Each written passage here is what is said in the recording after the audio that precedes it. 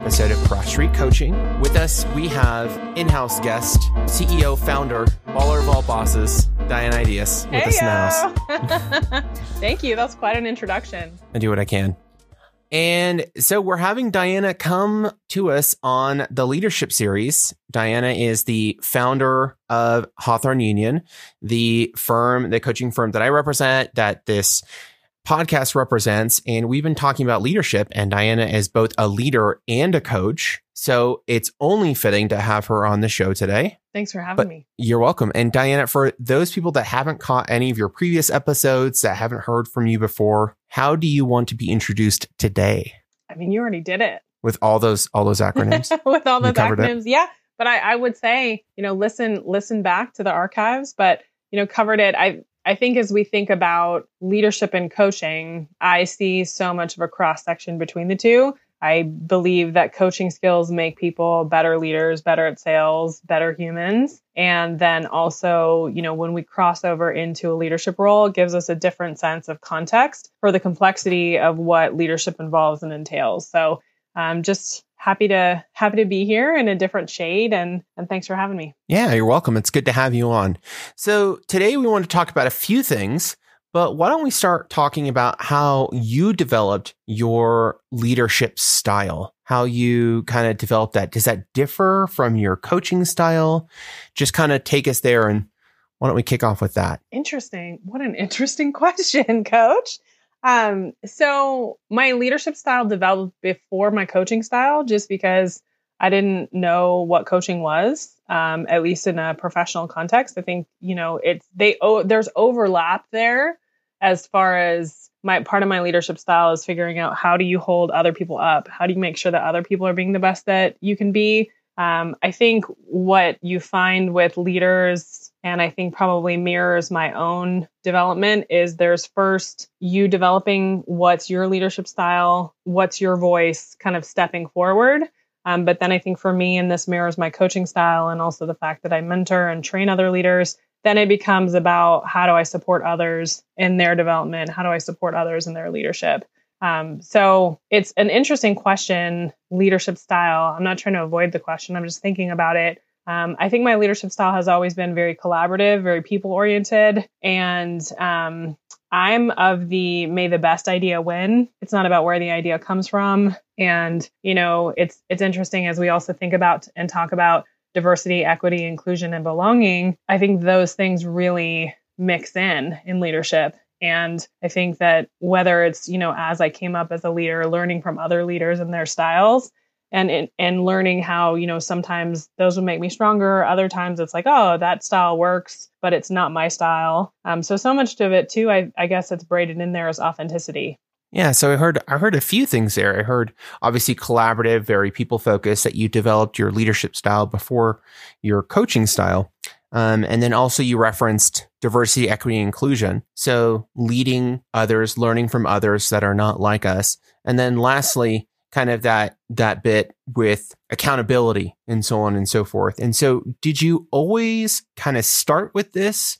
Was there a mentor or someone that kind of helped you develop your leadership style, or was it progressive over time?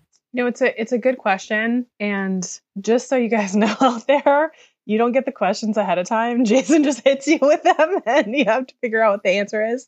That's a compliment. But yeah, I think it's interesting because I guess so much of my identity is tied up in leadership, and so much of my career has been in leadership. I think it's hard for me to figure out where that really started. I mean, I think my upbringing, my parents were always super supportive and, very much focused on how my development, how I could be the best that I could be. And so then very early on, I was involved in more leadership roles, whether they be formal or informal. And then also, I'll make references to camp counseling. I feel like organizational development is like camp counseling for adults.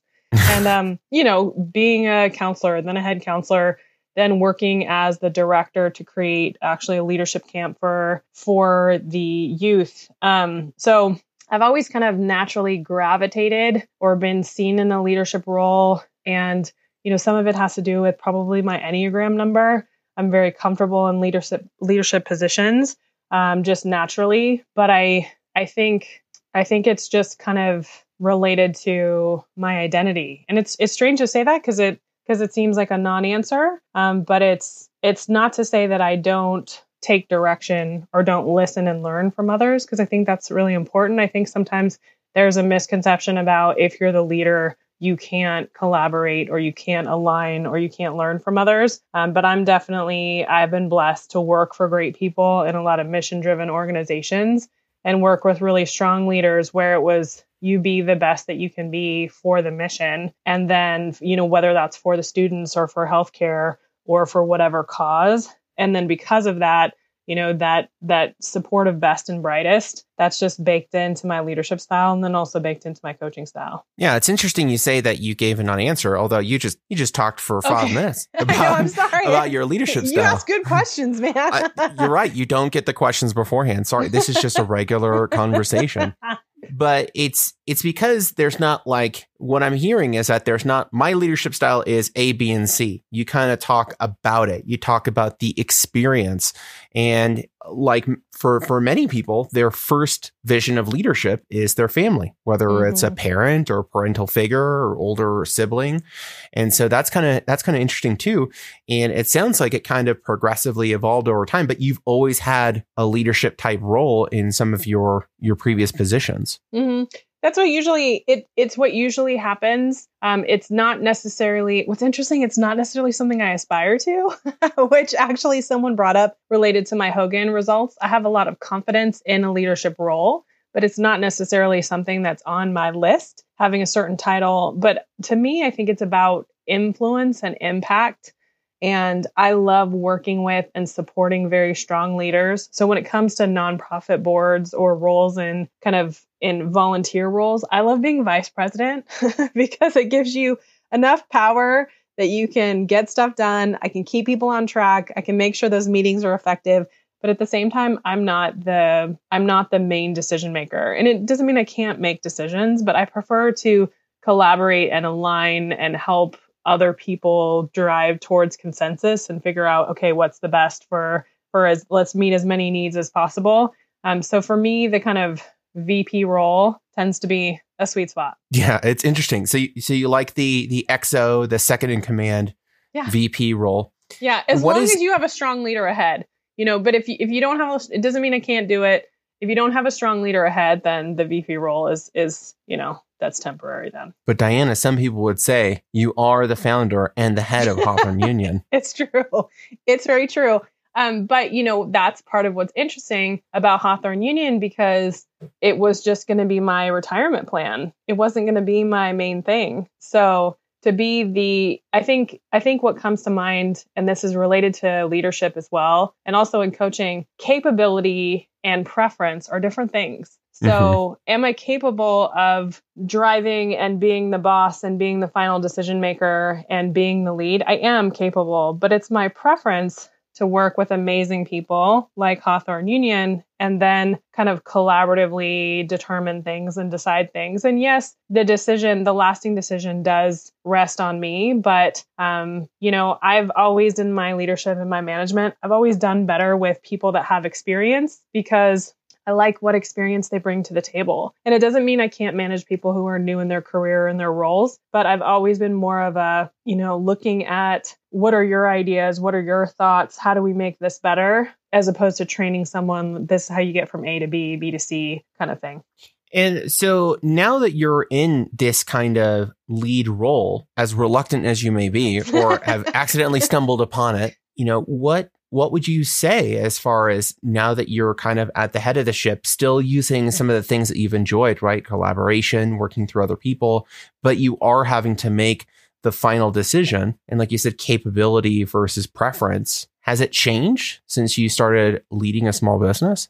I think it's gotten easier because I'm more used to it. The longer that I am an entrepreneur and doing this full time, the more I'm able to be an executive, which is, I was an executive coach before I resonated with that, but we're always growing. And that's the interesting thing. I think a lot of times in coaching and leadership, sometimes people don't realize it's a constant evolving process, and And so I have gotten more comfortable, but you know this, and the union knows this. When I make really important decisions, I talk to my people first. And one thing my mom told me that was actually really helpful in my career, and she was referring to my personal life as well. She said, I'll tell you what I think because you'll do what you want. And it was really a helpful distinction because that is the thing. I want someone to tell me what they think. I want them to tell me their opinions, their ideas, their thoughts. But then ultimately, with my kind of independent decision making or in looking at different factors from different angles,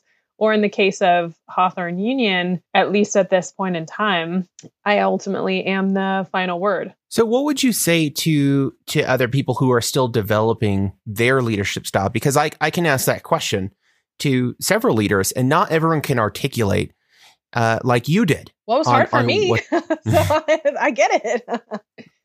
And yet here you are. And yet here we are. You spoke a lot about it. But I think most people lately have been thinking intentionally about their leadership style, especially as we're coming out of the pandemic and whatever new normal or the new way forward, or as things revert, or as we go back, whatever it is.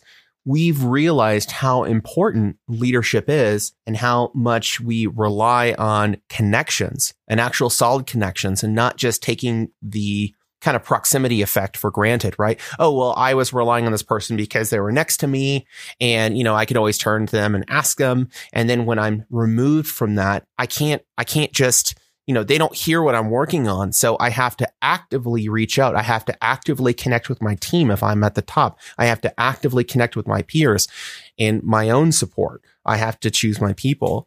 So I do believe that most people, as they're coming out of this, have had to truly think about their leadership style. And what would you say about those people that are still trying to create it or trying to define it? Mm-hmm. So there's a couple things that come up. So authenticity. So there's a article that I love. It's an old school. I want to say it's 2012, where Gallup did a study of leadership and to see, what are the main characteristics. And what they ultimately came up with was about authenticity, because different leaders have different signature strengths. And if you use any kind of assessment, Hogan, StrengthsFinder, Predictive Index, right? There are certain strengths that we naturally have, and those affect our leadership. They affect our coaching style for better and for worse, right? Our strengths and overuse are our blind spots and our derailers. So I do really think it's important to learn what you like and how you are, and make sure that it feels authentic and like a match. And that's not to say, oh, well, I'm a people leader and I can't manage performance, or, oh, I'm so good at managing performance, but I don't like the humans. That's not to say it's an excuse, but we all have defaults and preferences. And oftentimes I am very strengths-based. So leaning into those preferences, while we need to manage them and make sure it's not blind spots, I think that that's really important. Another thing that comes up is learning from others. And I do think it's very valuable to learn from a diversity of perspectives, whether it's leadership or coaching, to just hear other styles. Because that's the thing, if you're still developing as a leader or still developing as a coach, you don't know what you sound like, right? You don't. And, the first time I delivered a performance intervention plan, my direct report was like, that didn't sound like you. It sounded like your boss. Well, she was right. It was my boss, because I didn't know what me delivering a performance intervention plan sounded like. I had never done one before. Whereas later, based on her saying that to me, I collaborated with someone whose leadership style was more similar to mine, to say, how would you say this? And what would you do? Because our voices were more similar, as opposed to me kind of managing in a way that didn't fit me. Yes, they're effective, but that's the whole thing. When we looking at and learning from different perspectives is not just so you copy those perspectives. It's so you see, hey, there's multiple ways to be effective and which one's a fit. There's the clothes in the store fit someone. You just have to decide if they fit you and if you like them.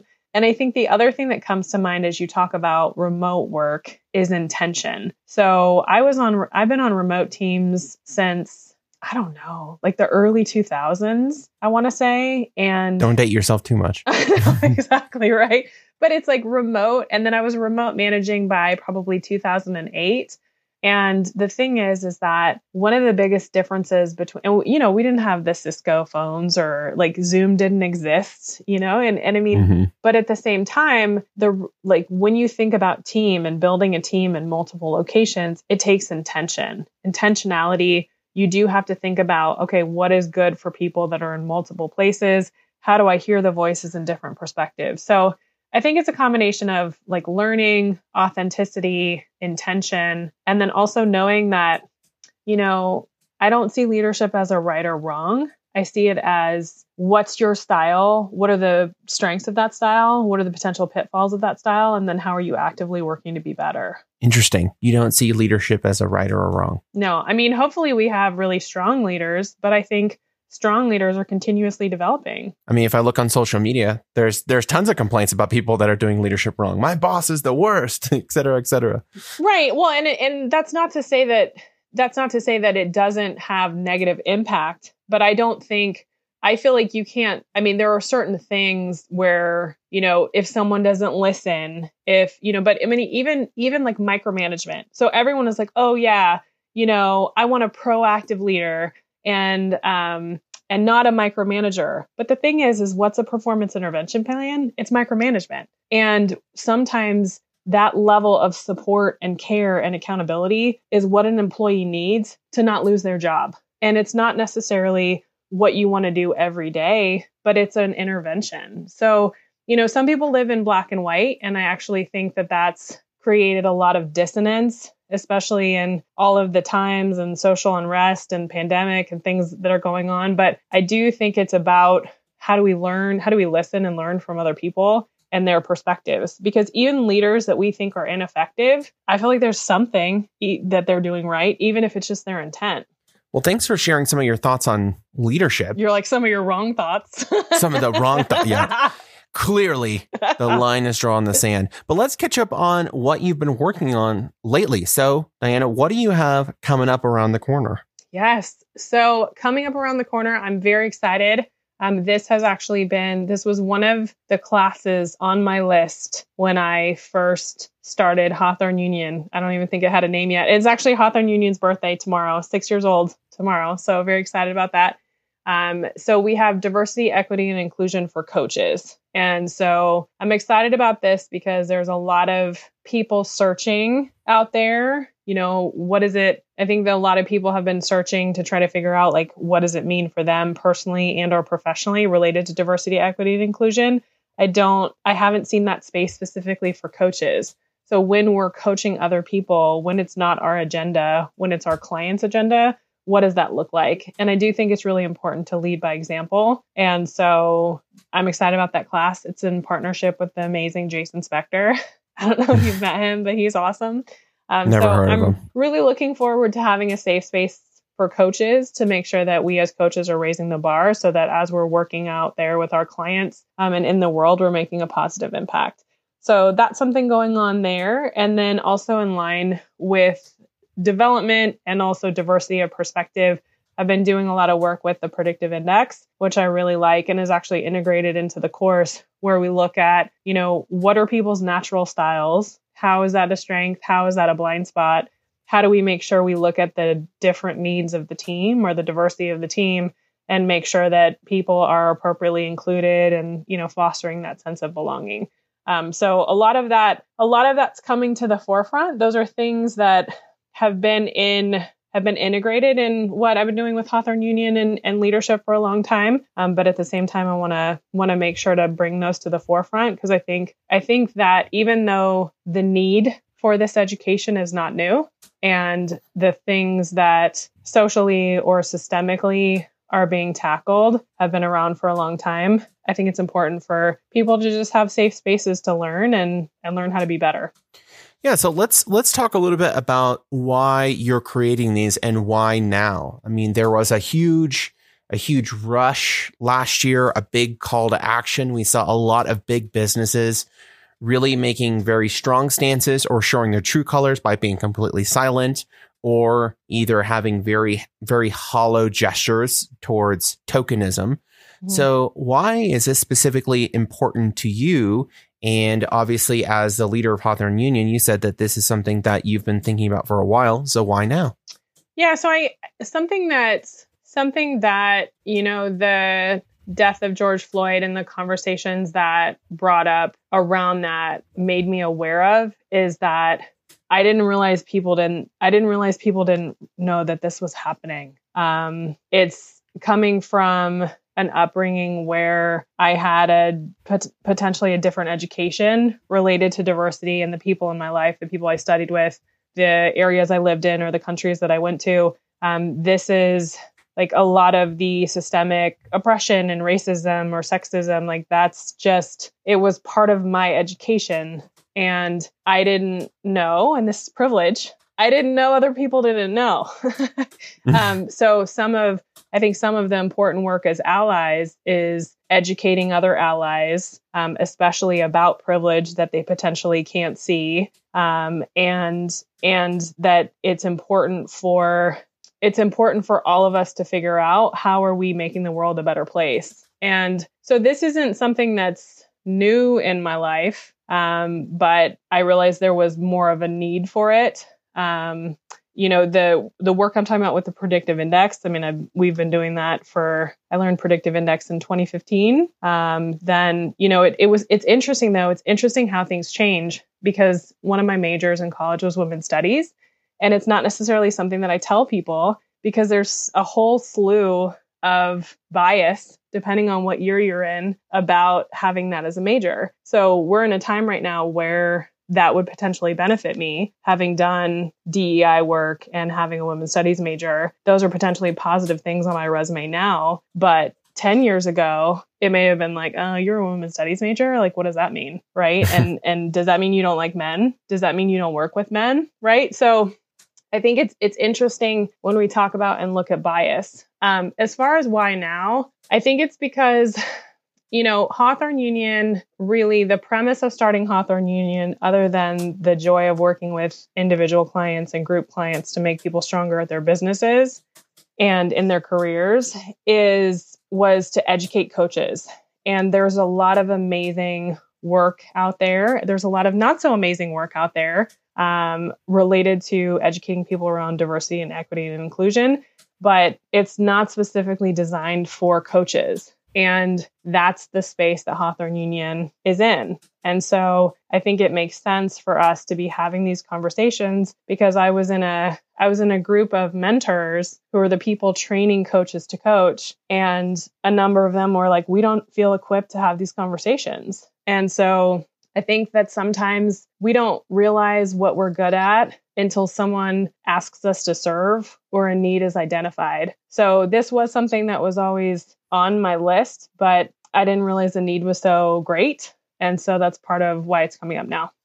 Yeah, it's so interesting, because the way that I've learned coaching and the way that I have also been raised with many close friends and family that are of different ethnicities, different generations, so on and so forth, is that I really view coaching as naturally inclusive, because from a coach's mindset, you don't make it about you. In fact, the more further removed you are from the experience, the better you can be there for your client.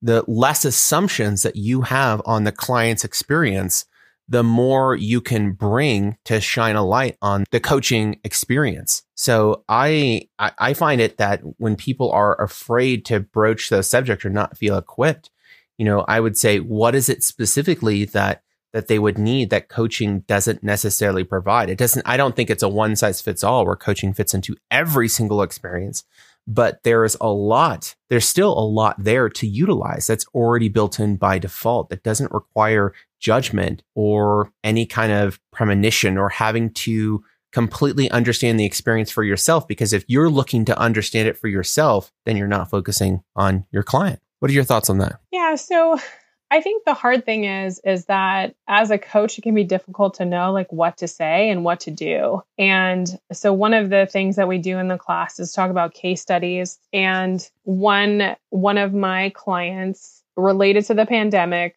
was very consciously focusing on his direct reports that were women. And what he was saying is because the women's work isn't done at the end of the day. So he was trying to be intentional about not giving them more work because then they are doing more work in the home. Well, that's positive intent, but it's also bias, right? Like, what about the working dads or the single dads or, co-parenting and, or, people who don't identify with a certain gender, right? At the same time, I knew his intent was good. But is it really about me stepping in to say, hey, actually, that doesn't just affect your female direct reports, but that's my agenda and that's my background. That's not necessarily about him. But so I didn't know what to do there. And I didn't bring it up because it didn't feel appropriate. But then when I shared that with the coaches that I train, they said, what about creating awareness? Because one of the things we're supposed to do as coaches is create awareness. So it's a potential missed opportunity there. I knew his heart. I knew his intent was good, culturally, whether it was kind of where he was from originally or his experience in America, in trying to do right by his direct reports. He had what I would consider a gender bias related to domestic roles and child rearing roles. And I didn't say anything because it didn't feel right for me to say something. And honestly, back in that situation, I think the question still persists. Like, should I have said something? Should I have not? And I think, when you want to talk about diversity and inclusion, there's some people who are going to feel really strongly that I should have said something and should have created awareness for him. And there's other people who are going to be like, hey, it's not your session. That wasn't yours to say. So I just think that there needs to be a space where coaches can explore those things and talk about those things and figure out what's my role as a coach in relation to my work with clients, in addition to who are we and kind of where do we stand as people. Oh man, that's a good example. It even makes me think what I just said, because I was like, oh, well, if that was a fellow male, if I was coaching him and it was a fellow male leader, I'd have no problem. Be like, well, hey, bro, you would call attention. But if I was speaking to another, coaching another female leader who is concerned for her female colleagues or her female teammates, I don't know if I would feel comfortable, especially when those roles are reversed. So yeah, that's a great example to think of how you even approach it, if you should, and to be able to have those discussions with fellow coaches. Well, because in my personal life, that maybe would be an easier answer to just be like, hey, I appreciate your intent, but what about your men and what they're doing at home, and potentially what about gender roles? But it's also like, it was his coaching session, right? Like, that's his time and his agenda.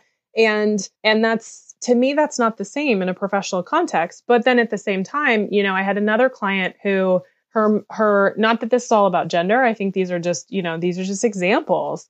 Her male boss was very focused on her being more assertive. And I love it. I love that he wanted her to shine as bright as she can shine. Well, when you look at kind of the Harry versus Harriet study, people don't always respond as well when women are more assertive. And so one of the things I talked to her about is I said, hey, one of the things you may want, like, gender may be a factor here, right? Like, gender may be a factor here. And then also, as a minority woman, you haven't given me an impression that that's something we need to address, but I want to put that out there in case it is, right? Because it's the kind of identification of an ally space. And, how much are we proactively, that was the other thing I was talking about. Like, I want to be a proactive leader. Well, sometimes it's important to be responsive, right? What's coming up? We can't always set the agenda ahead of time.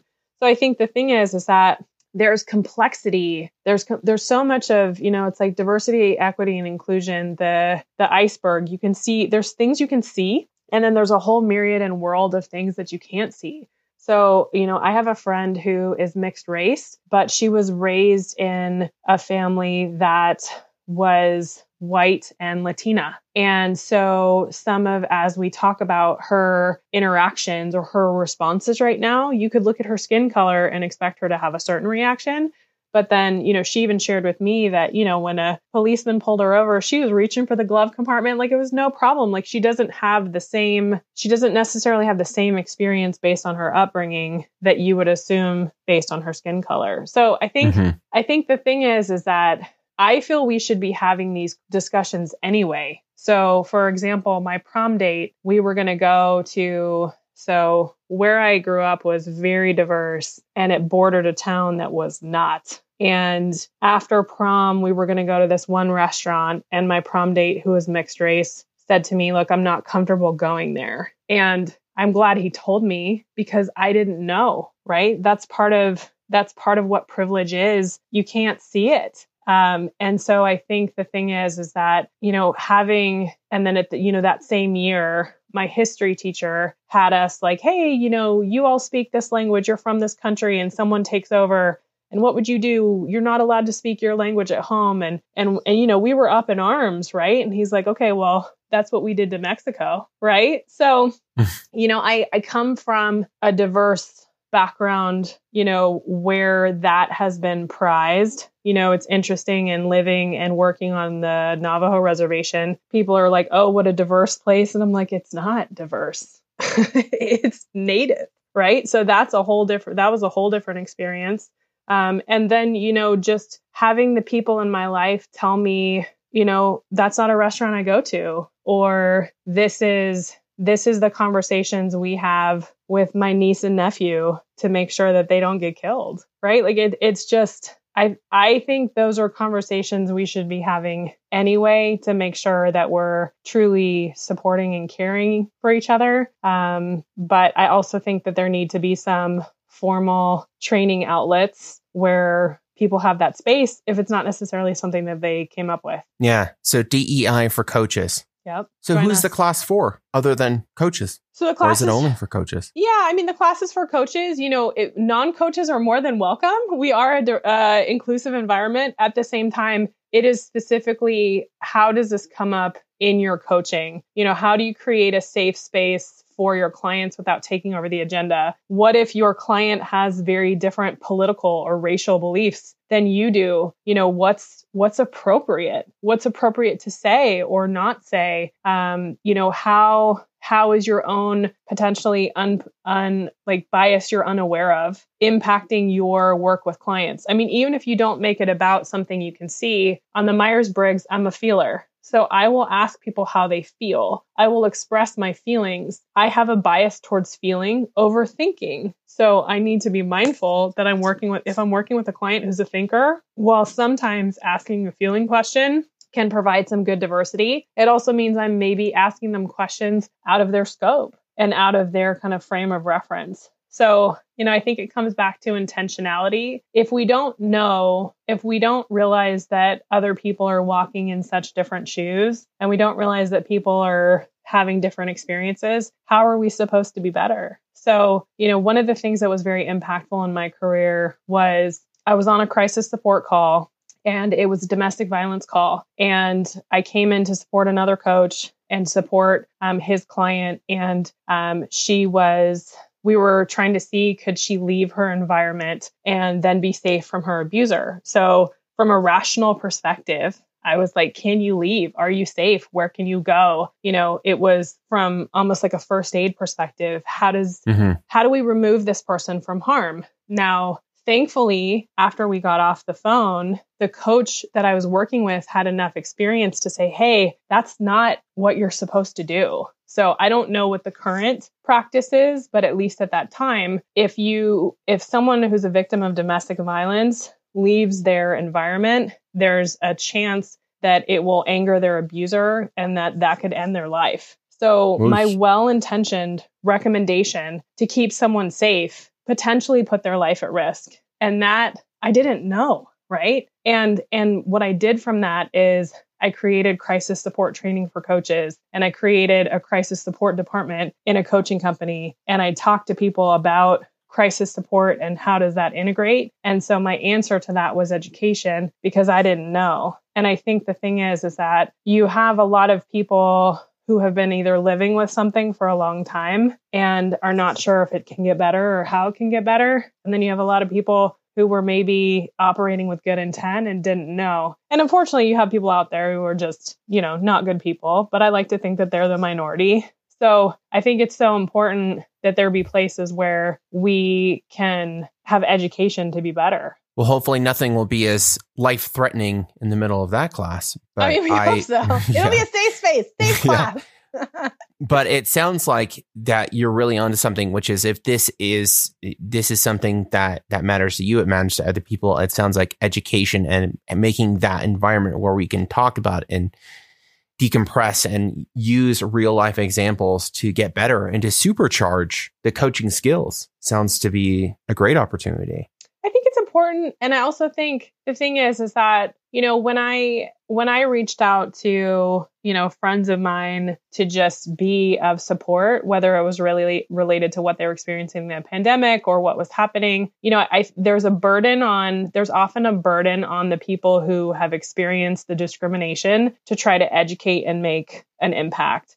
And I do think that there needs to be the allies pitch in. So for me, from a gender perspective, it's not about, what are we doing only as women, what's happening with women of color versus women who don't identify as color. And what about trans women? Like, it's not about that. It's what are people doing, and whether we look at, race or religion or anything like that. I mean, there's people killing each other every day over religion. So I realize I have taken us down, a more deep path, but I do think it's interesting because I get questions about, okay, well, how do you identify and what does it mean for you to offer DEI based on your identity? And I think what's interesting to me is my intent is not to take away from any other voice that's out there educating and trying to make a difference in this space. But I do think in the spirit of collaboration and the spirit of inclusion, we need different voices coming from different angles.